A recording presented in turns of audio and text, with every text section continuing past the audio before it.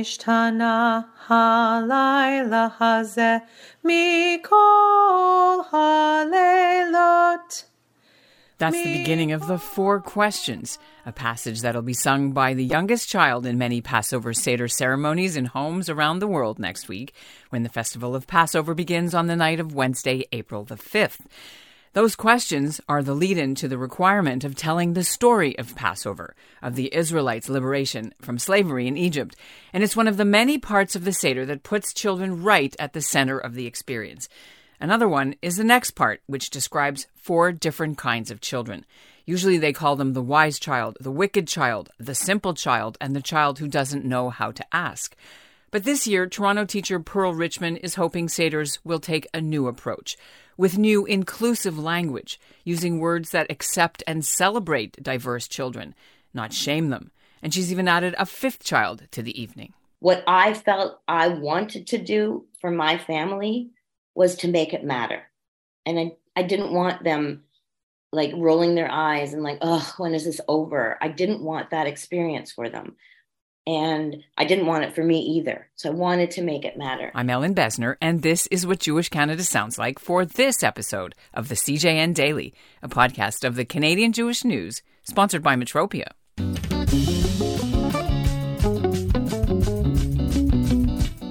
For Pearl Richmond, Passover is hands down her favorite Jewish holiday. The retired Toronto teacher has always tried to add something new every year to her Seders. Her haggadah even had so many sticky notes and photocopied articles in it that when she led the Seders, eventually it was so unwieldy that her mother Lil suggested Pearl get rid of the mess and create a haggadah of her own. So she did. Back in 2017. That book sparked a whole new career path. Richmond started producing other pieces of Passover Judaica, and her latest item, with her daughter Maxie, is a kid's version of a haggadah called Hug It Out. It's 47 pages, it's illustrated, and she wrote it to tell the Passover Seder story through the eyes of 2 fictional kids, Annie and Arnie, a brother and sister, with a lot of inclusion, especially for LGBTQ children, as Maxie is in real life. Coming up, Pearl Richmond will be here to explain, updating the stories we tell in our Seders, right after this message. During World War II, the Nazis began a little-known program of extermination for their own children. In Peter Klenott's new mystery thriller, The Unwanted, 14-year-old Hannah Ziegler is being driven by her grandfather and her psychiatrist to a euthanasia center. 16-year-old Silke Hartenstein graces the cover of Nazi propaganda magazines. Avi Kreisler is a Munich police detective rounded up for Dachau. And a patrician father hopes his son David McAuliffe will be elected the first Catholic president of the United States. In The Unwanted, in the aftermath of war, revenge brings these 4 people together in ways unimaginable. The Unwanted. Do not skip to the last page. Find it at Amazon and Barnes & Noble. Pearl Richmond joins me now from Toronto. So great to meet you, and thank you for having me.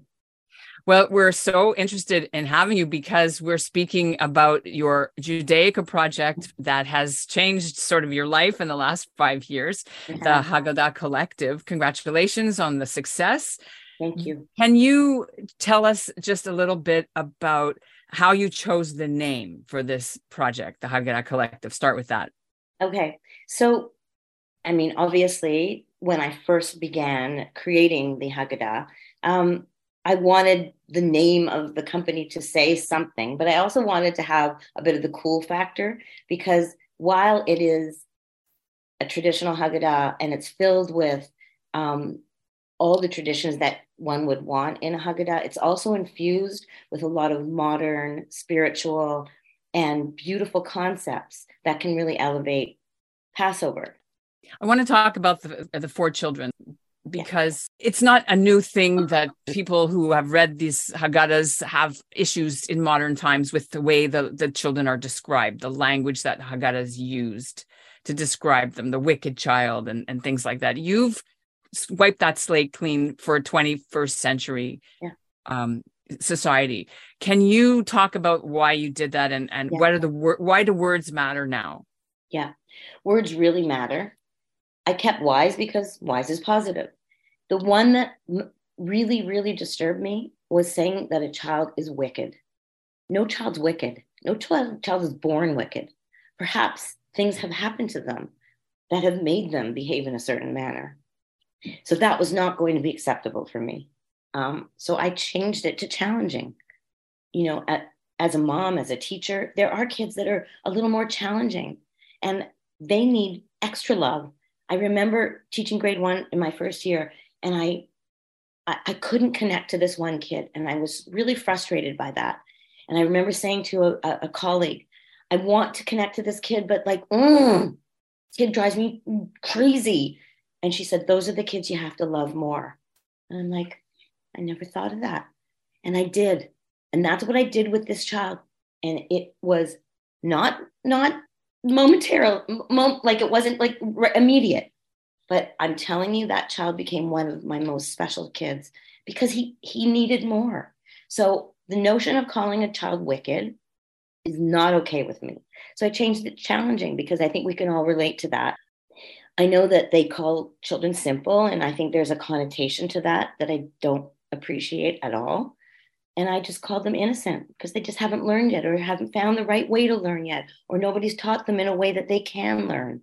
So I changed that too. Like, why can't, like, children are magical, and they need that kind of support and love. So we're not starting off by calling them negative names. I kept the child who does not know how to ask a question, because there are kids that are shy, or they feel intimidated, or they don't want to volunteer. They just want to be quiet, and that's okay. So it's just meeting a kid where they're at. And that's the whole notion with Hug It Out. Like, I wanted kids to have a voice at that table. I wanted, if they could read, they can lead the Seder. One parent said it was crazy. Her 7-year-old literally led the Seder by reading, just turning the page and reading the text. It promoted conversation for big ideas, and it empowered that kid. Even if they can't read, they can they can do the dabbing. They can look at the pictures. The names of the kids who are the main characters, where did those 2 names come from? They're very, very meaningful. So Maxie and I remember we were sitting on the couch, we were going over the document, and she's like, something's missing, Mom, like these, because we worked with an illustrator for a year to try and get what was in my brain. And she did it. Like, she's amazing, Erin Siegel. The inspiration of the look of them were my own kids, Maxie and Cole. So when she said that to me, I said, you're right. She's like, they need names. And then she looked at me and she was quiet for a moment. And she's like, let's name them after Annabelle and Arlene, who are my sisters who had passed away. And I'm like, that's exactly what this needs. And so we found names. We went with Annie for Annabelle and Arnie for Arlene. But the word collective also is meaningful too, because this isn't just coming straight from you. You have a collective of family members who helped you put this together. Who are the people who helped put it together? Where did all this stuff originate from? I was always kind of a keen student of watching my mom, create our family Seders. And she always opened the Seder with something that would resonate with all of us. So she was very thoughtful about creating a Seder. And she brought a few different elements that I absolutely loved. And I always insisted, and one of those elements was the 5th child. And that was the one that I always insisted on reading. I have a real connection with Holocaust and understanding it. And as my father was a Holocaust survivor. So that really resonated with me. And every year since I took over 30 some odd years ago, making our family Seders, that was something that I always included in it. So yes, she was the inspiration. She sort of set an example and a tone for what these dinners were, these Seders were. It wasn't just food.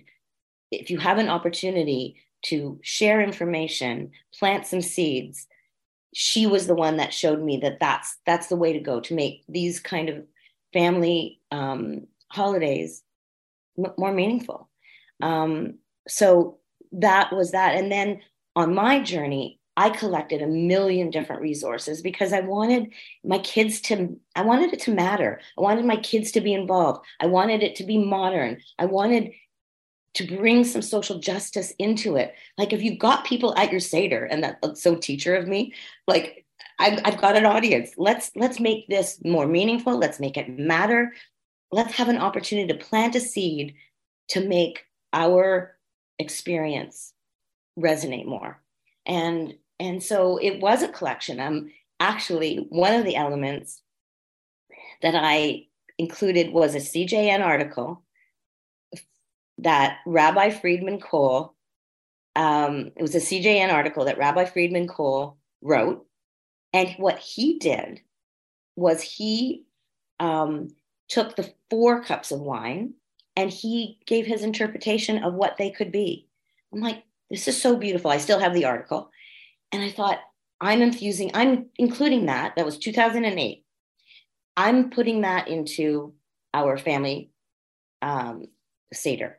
And then when I created the haggadah, I asked his permission. He's someone who has helped my family through some difficult times.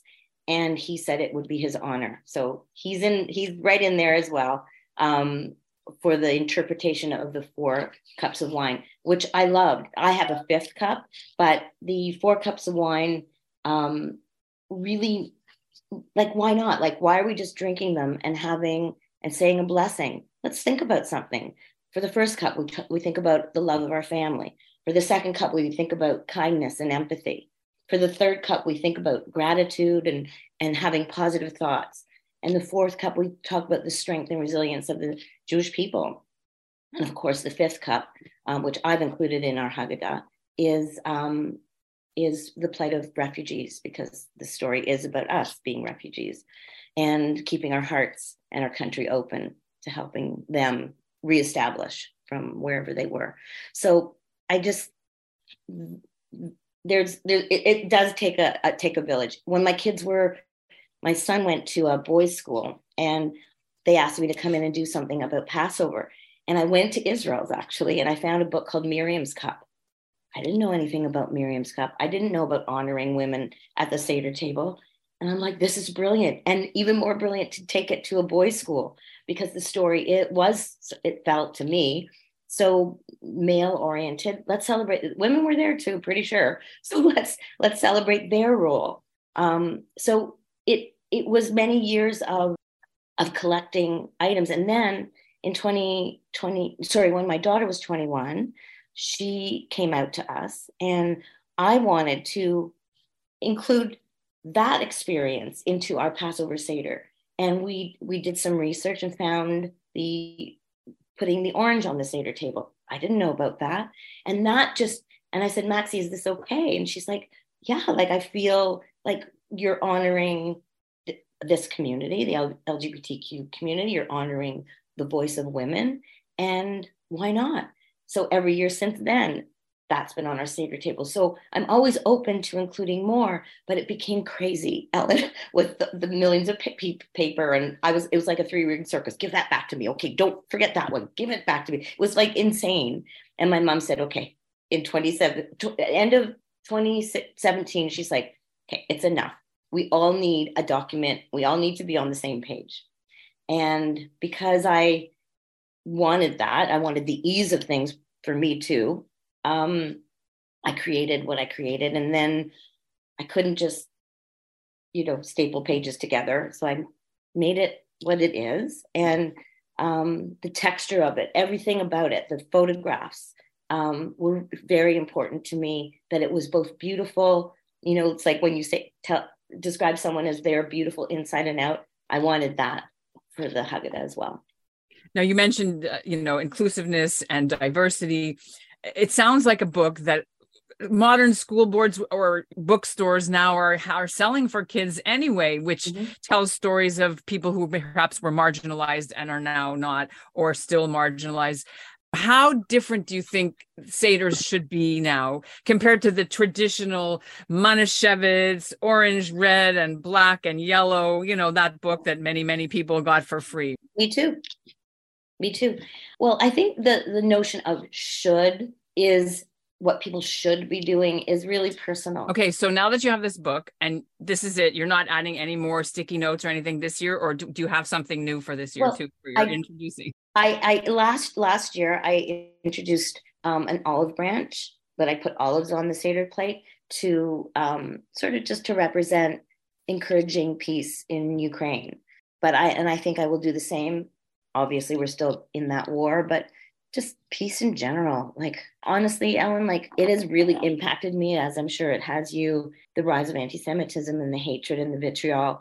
And I just, all I want to do is put out goodness and kindness and beauty, and just be a good example for my own family, but also like in the community. Like, I taught with a lot of people for many years that weren't Jewish. And it's not, I guess it is conscious decision to just show them what a good person is. And that I happen to be Jewish as well, because who knows what preconceived notions people come into this world with about us. And sometimes it's not pretty. So I've learned that from my mom, to treat people the way you want to be treated, but also to just be a mensch in the world. You can find out more about Pearl Richmond's Passover collection in our new CJN Passover magazine, which is coming out this week. It's for subscribers and donors, or you can check out her website. The link is in our show notes. And that's what Jewish Canada sounds like for this episode of the CJN Daily, sponsored by Metropia. Integrity, community, quality, and customer care. Today's listener shout-out goes to Gary Goldberg in Toronto. And we'll end with this note about a worldwide appeal to help save the life of a young Jewish man who's a father and a husband in Australia. His name is Murray Fulton. He's 42, and he has a rare type of blood cancer. It's called myelofibrosis. He needs a stem cell transfer from bone marrow from somebody with a matching tissue type, and right now they haven't found any matches for him in the Ezer Mitzion donor pool. So that Israeli organization is reaching out to Jewish communities around the world to help Murray find a match. If you're Ashkenazi Jewish and between 18 and 45 years old, all you have to do is swab your cheek. To get a swab kit, please email canada@ezermitzion.ca. And the link is also in our show notes. Thanks for listening to the CJN Daily. We'll be back tomorrow.